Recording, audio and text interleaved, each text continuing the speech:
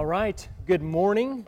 And so I want to say thank you both to Casey and to Greg for sharing with us this morning, both about things that God has placed on their hearts, but also His Word. And so we chose that word specifically from Psalm 119 about God's Word dwelling within us and being prized by us because of what we're going to talk about this morning. And so our beginning point is going to be in Mark chapter 16, starting in verse 9, okay? So turn there in your, and actually turn there this morning because I want you to see something. So grab your Bible, grab your iPad or your phone or something, and turn there with us because there's something important I want you to look at in the text here this morning. So, while you're turning there, I want to tell you a baseline point, or 2 points for this entire talk or sermon this morning.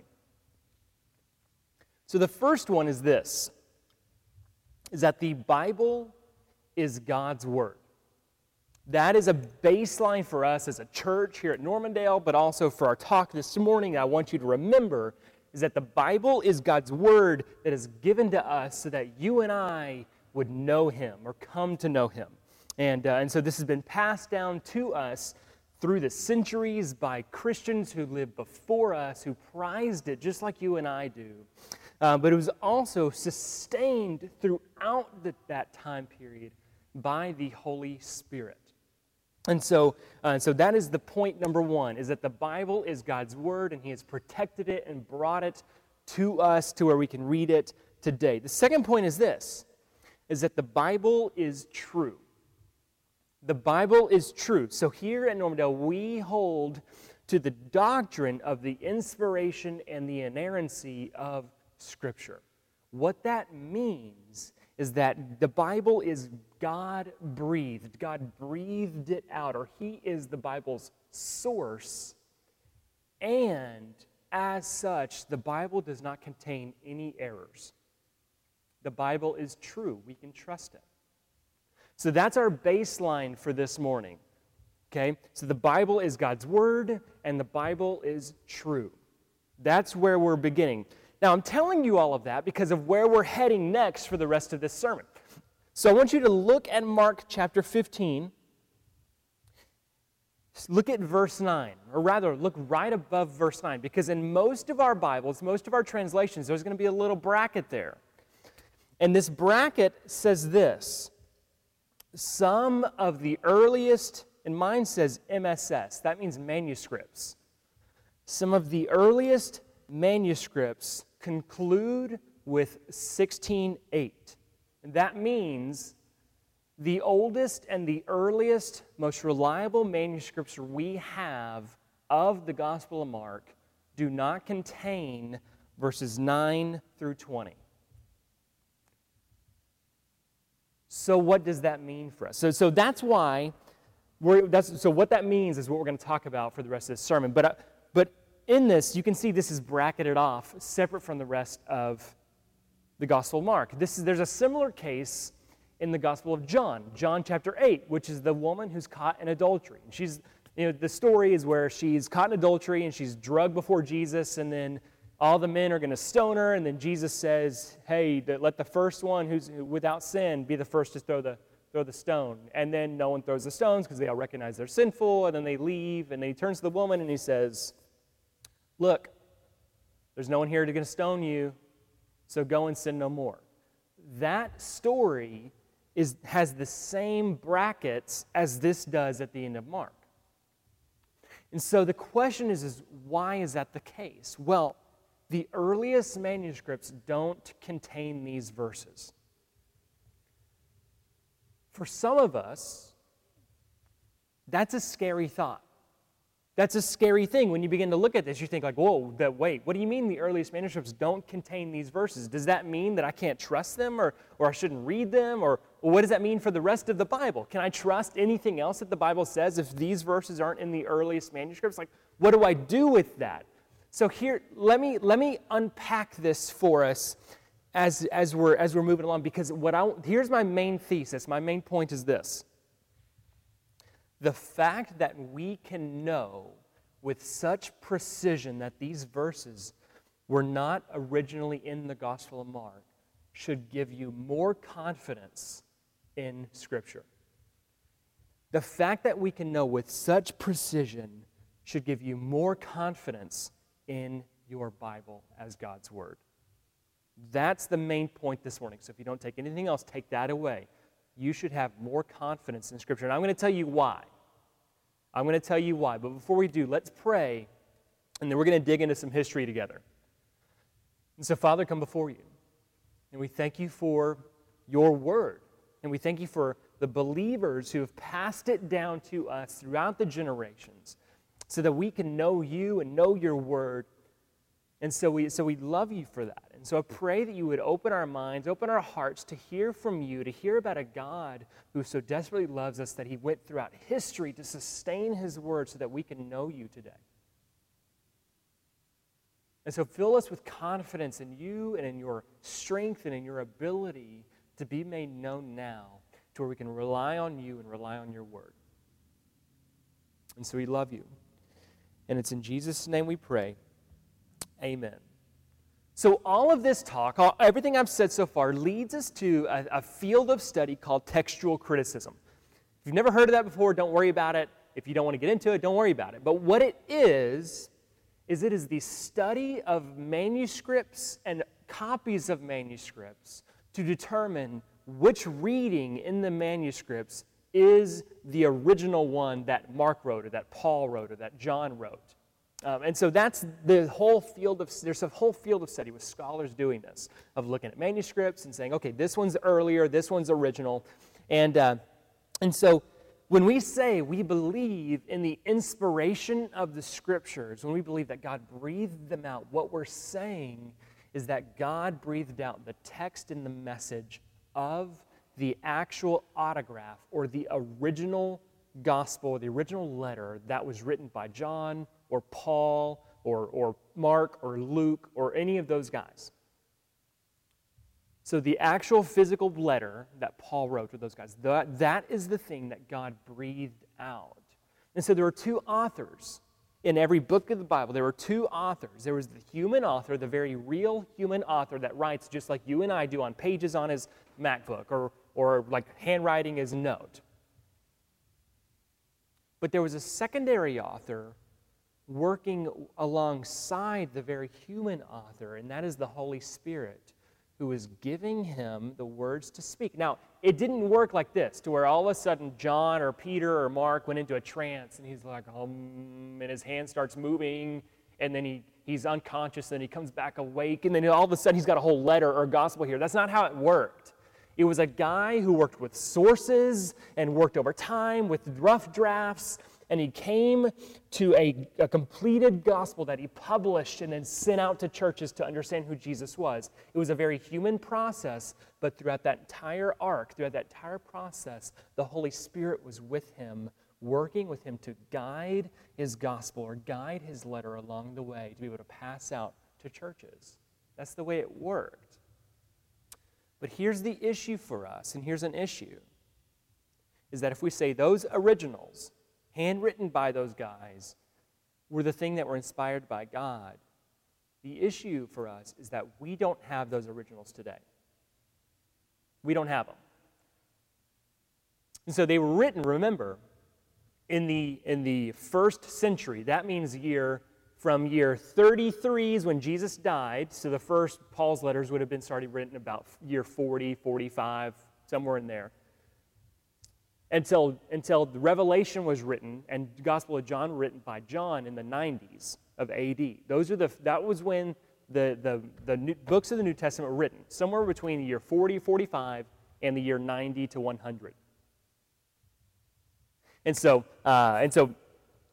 we don't have those originals. But let me tell you what we do have, not me personally, but what we collectively as Christians have related to the New Testament Scriptures. But before we do, let me tell you this. If this sounds scary to you, don't let it be. Don't let this be scary. There's a whole lot that we're going to talk about this morning that's going to build up a lot of confidence within you with regard to your Bible. And so don't let this be scary. We believe In God, we believe in a God who is powerful enough to save our souls. Therefore, he's powerful enough to sustain his word throughout the generations. So I want you to hear that. So don't be scared, but here's our first question. How can we be sure that what we have today in our Bibles was originally supposed to be there? Like, if we know that these verses here at the end of Mark were likely not original to the Gospel of Mark, how can we be sure that any of the words in our Bibles are supposed to be there or were originally there? So let me tell you this. We're going to go back in time, do a history lesson / textual criticism lesson. So, the types of manuscripts that we have today. So there are 3 different ways in which people wrote, or things that people wrote on. So you had papyrus, which was early paper. There were reeds pressed together, and that was early paper. It was cheap. You had codex, which was an early form of a book. It was different pages bound together. And then there were also parchments, which were animal skins. And those were really long-lasting, and they turned those into scrolls. So we have today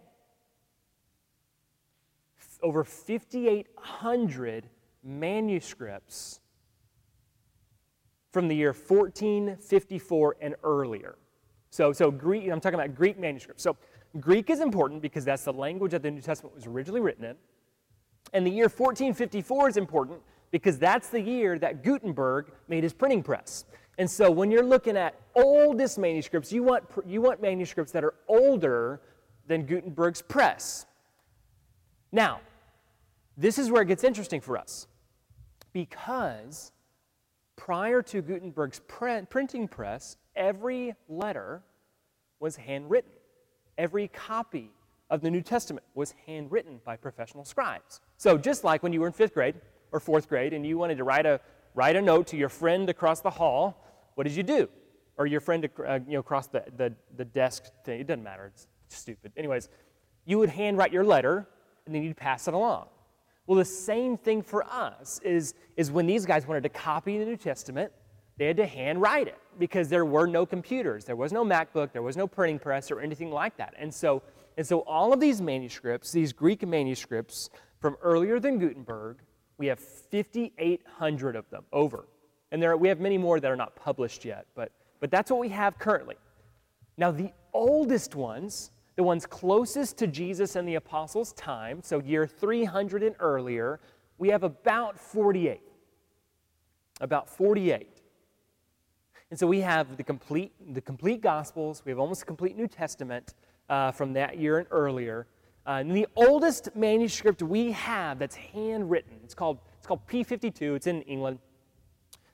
Contains a few verses from John chapter 18. And this manuscript is from the early 100s, the very early 100s. And so if we say the Gospel of John was written in around 90 AD, that's when John, he lived into the 90s, and he wrote his Gospel late in the 1st century, so around the 90s. The Gospel of John copy that we have is from 20 to 40 years after it was published, which is amazingly close to when John actually wrote it, or when he published his. Now, how does this compare to other ancient texts that we have? So I'll give you one, right? I'll give you 2. One is Julius Caesar's, his Gallic Wars. So Julius Caesar's one of the most important Romans to ever live. He wrote his Gallic War in the year 58 to 50 BC. As it is today, we have 10 total manuscripts of his Gallic Wars. And the oldest manuscript we have of his Gallic War is from 850 AD, 900 years after he wrote, but there's virtually no disagreement as to whether the words that we have of his Gallic War are the ones he published. Everyone agrees what we have today is what he published. Yet, when we look at the New Testament, we see that we have copies of the Gospels within 100 years of when they were written. Like many of them, 48. We have 48 copies within 100 years of the New Testament being written. And so our scope of the time frame of being close to the original writing of our New Testament documents is amazingly close. It far and away surpasses any other ancient text. Another one is Tacitus, his Annals and Histories. He wrote in 100 AD. The earliest manuscripts we have of his texts are from the 9th and the 11th centuries. That is 700 to 900 years after he wrote. And there's virtually no discussion as to whether we have the words that he wrote or not. But when we come to the New Testament, we can see we far and away surpass every other record we have for every other ancient text. Now, when we are looking at those manuscripts, and I'm sorry if this is boring, but this is interesting, at least for me, because this begins to tell us the story of a God who is bringing His Word along throughout the ages and sustaining it so that you and I would come to know who He was or to know who He is. And so when we're looking at the manuscripts, so say we've got 100 manuscripts or 10 manuscripts in front of us. Not all of the manuscripts are going to agree with one another. There are variances within them. Why would there be variances between the different copies of John's Gospel or Mark's Gospel or Paul's letters? Well, remember, these were handwritten. And throughout time, not all language was standardized to have the same spelling for every word. And so most variances between manuscripts was spelling. That's the vast majority of any discrepancies between manuscripts is spelling. But there's a second one is a scribal error. So say you're writing and you're jamming along to Limp Bizkit too loud, and you miss a line, and so you read your line and then you skip a line and just start writing the next one because you're not really paying attention to what you're writing. You're just jamming and you skip a line on accident, or you repeat a line on accident. And we've all done this, like copying notes or something like that. We've all made errors and just skipping notes.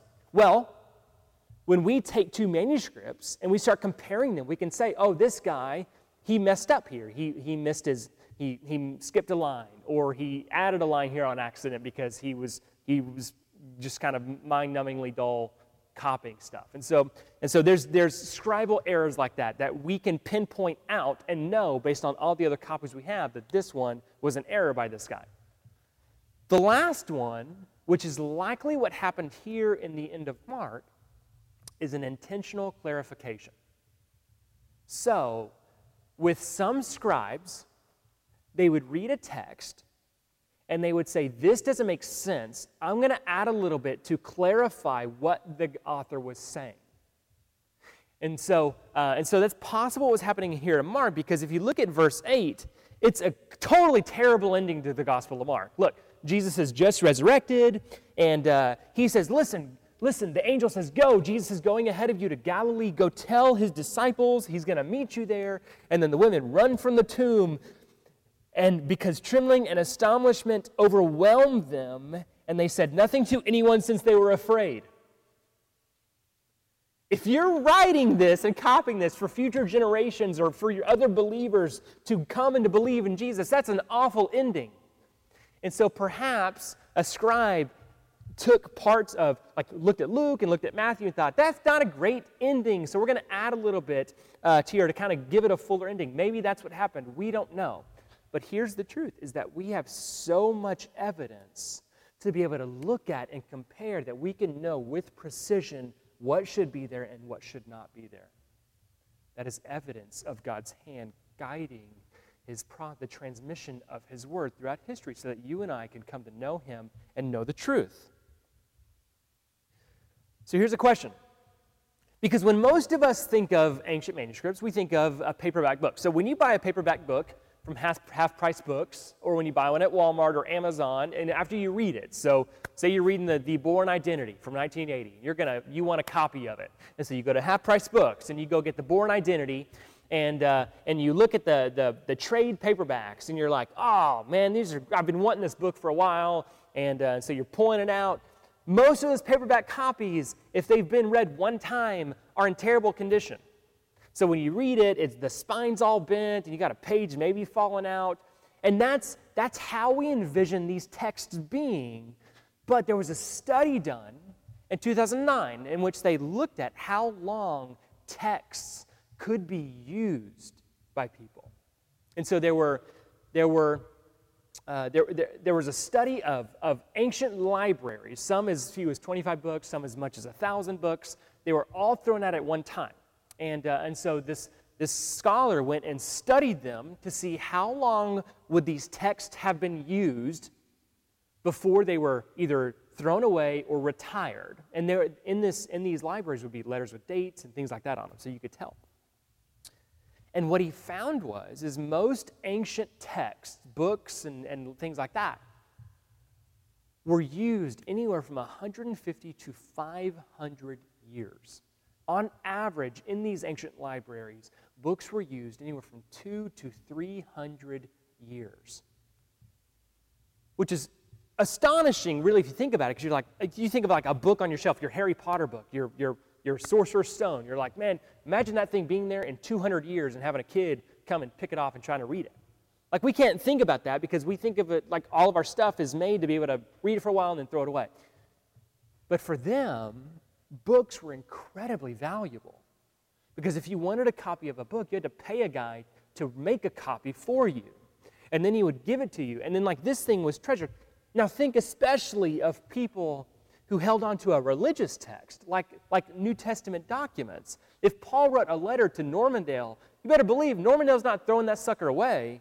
We're holding on to that. We're going to put it behind a glass case because Paul wrote a letter to us, and we want to hold on to that thing. And so the idea of the New Testament manuscripts, the originals, being around for 200 or 300 or 400 years is not actually that far-fetched. All the while, there would have been more and more copies made based off of those throughout those several hundred years. So, all that to say, there is vast evidence that the originals were available to be copied for a very long time. And so, therefore, the copies that we have today are actually very closely linked to the originals. There's actually evidence for this. There's a guy named Tertullian who he was a Christian, wrote in 190 AD. And he said this. He was getting mad at some people who were kind of mutilating the text. They were wanting to change some of Paul's letters. And he says, listen, dudes, what are you doing? We all know that you're messing up this text, and so therefore, if you really want to know what Paul said, go to the churches Paul wrote.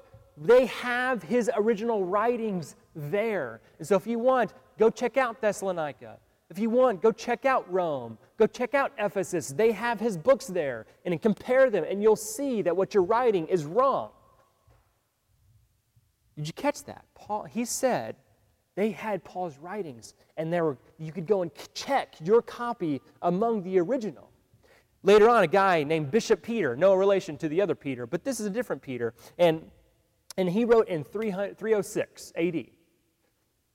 And he said, the autograph copy of the evangelist John, John's actual Gospel of John, which to his day in 306 has been preserved by the Most Holy Church of Ephesus, which was the church John was most closely linked to. It said in 300 AD, the church in Ephesus still had John's Gospel. It's where you could go and check it out yourself. And so there's vast evidence that the New Testament documents were available for an extended period of time, not for 10 or 15 years. All the while, copies could have been made to be passed along, and translations made, passed along, so that God's Word is spreading and it's right. But, catch this. There are more than just those 5,800 Greek manuscripts, because Greek's not the only language people speak. So we actually have over 10,000 Latin copies of the New Testament, or manuscripts. We have over 10,000 Syriac, Georgian, Coptic, and Ethiopic manuscripts relating back to the New Testament. So we have over 25,000 old copies in total of the New Testament and New Testament books before the printing press was created. That is astonishing. But catch this. Even if every single New Testament document ever was burned up, was all of a sudden disappeared in every language, if every single New Testament document was gone, we could reconstruct almost the entire New Testament based off of early church pastors, their sermons and their writings and their correspondence, their letters. We could reconstruct the entire New Testament from just their writings. What that tells us is that the New Testament is the best attested book from all antiquity, by far. Like, we have an embarrassment of riches that stand behind your Bible. We have an embarrassment of riches. And what that tells us is that there is a God who is guiding and protecting His word so that you and I would hear and believe and come to know Him.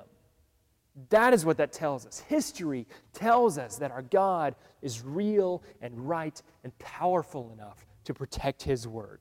And it's because of this embarrassment of riches that scholars are able to look at this text here in Mark and reliably say, it's unlikely these verses are original.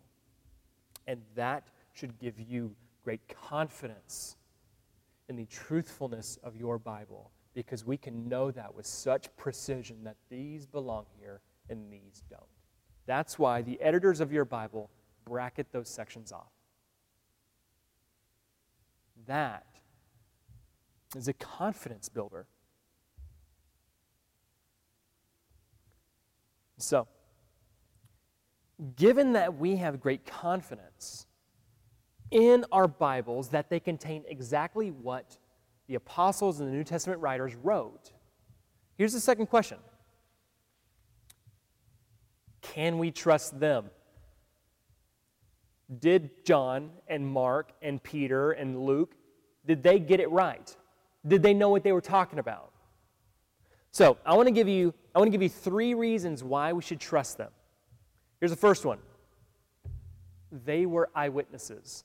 Listen to what Peter says. This is in 2 Peter, chapter 1.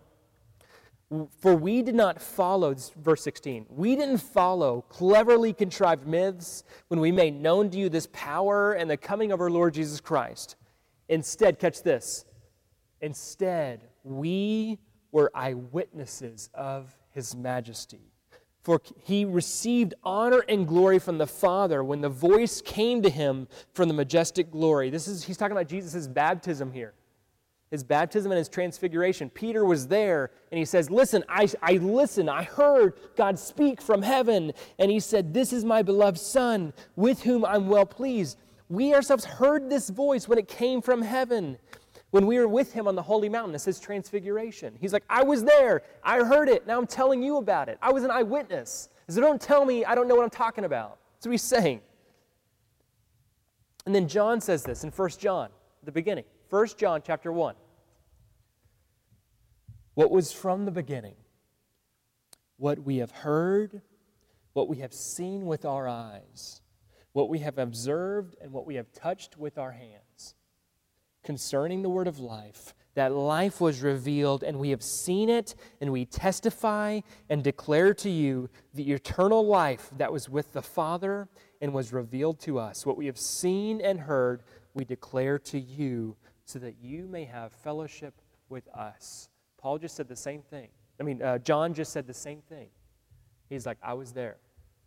The things that I saw, the things that I touched, the things that I observed, I've written so that you could come and join us in following Jesus. That's what he just said. Paul said the same thing, 1 Corinthians.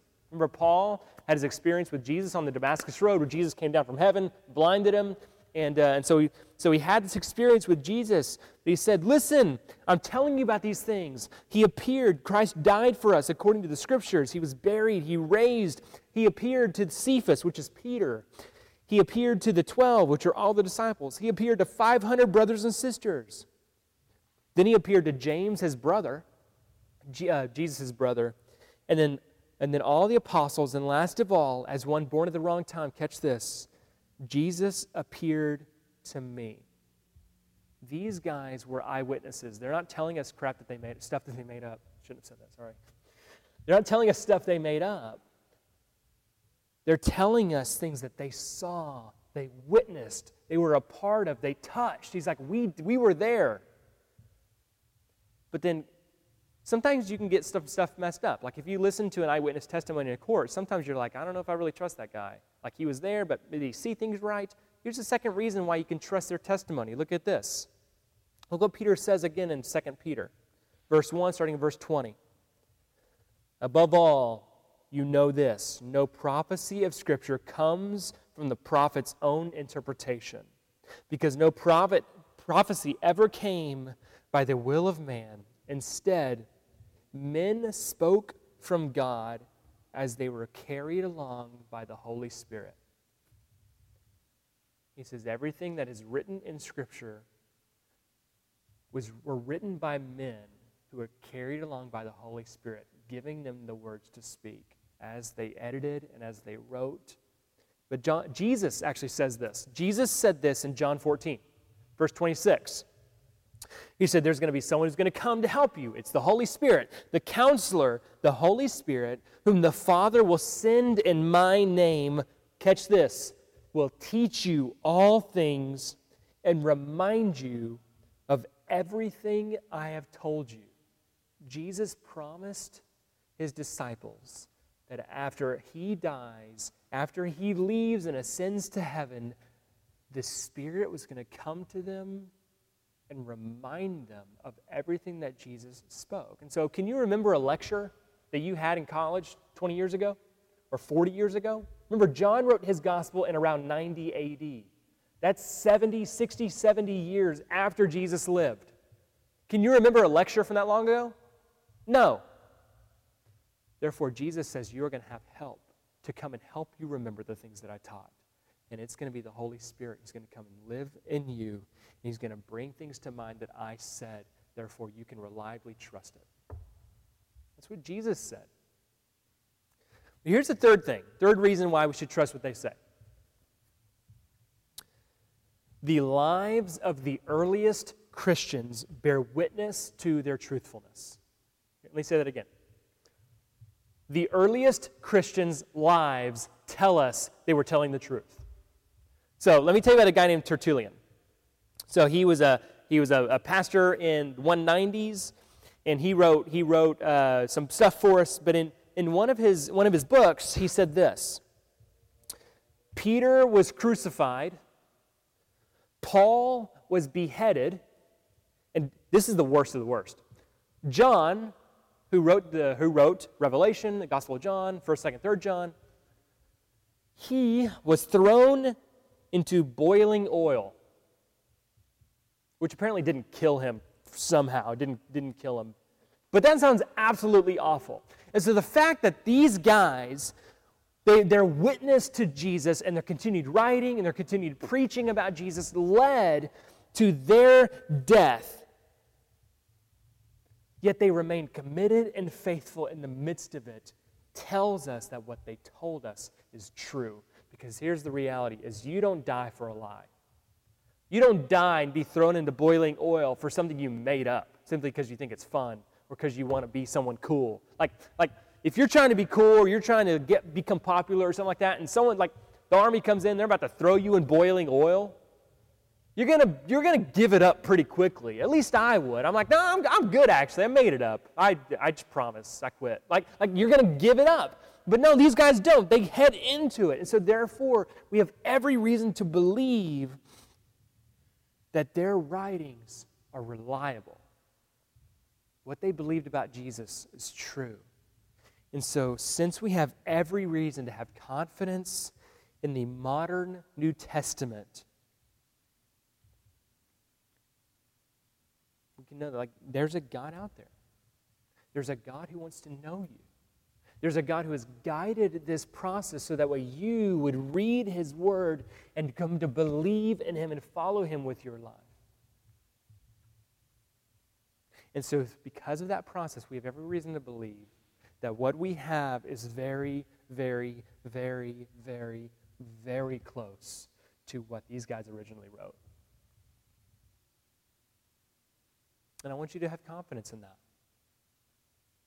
So I don't want things like this. When you come to the end of Mark and it says the earliest manuscripts conclude with verse 8, they don't contain 9 to 20. I want you to be filled with confidence because we can know that, not be filled with fear based on what else is missing, or what else is there that shouldn't be there. Because there's a guy named Bart Ehrman who writes a lot of books about that. But the reality is, if you look at his arguments, they're based on his experience. They're based on the fact that he doesn't believe that things can be the way they are because he sees discrepancies or whatever it is. And his argument is based on his experience, and he hasn't seen things happen like this, but also his own intellect. His own intellect is his guiding principle, his judgment line. But for us, we're not stopping there because that's arrogance. It says that the God of the universe has to prove himself to me before I can trust his stuff.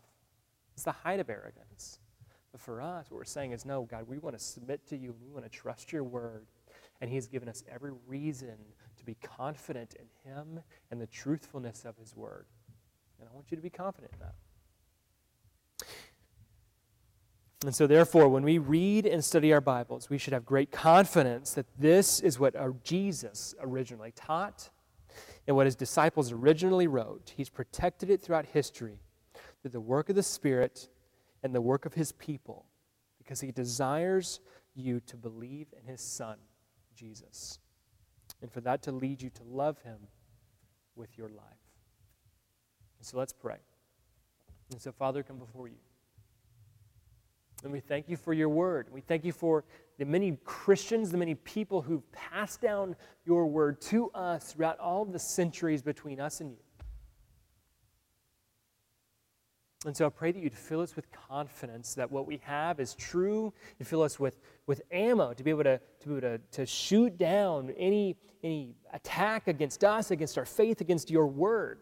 Because you've given it to us. You want us to be confident in you, to be confident in your truth. And so I pray that you would use it to speak to us, that we would turn to your word and be filled with hope and be filled with confidence that you are there and that you care about us and that you want a relationship with us and that you're not too weak to sustain your word for us.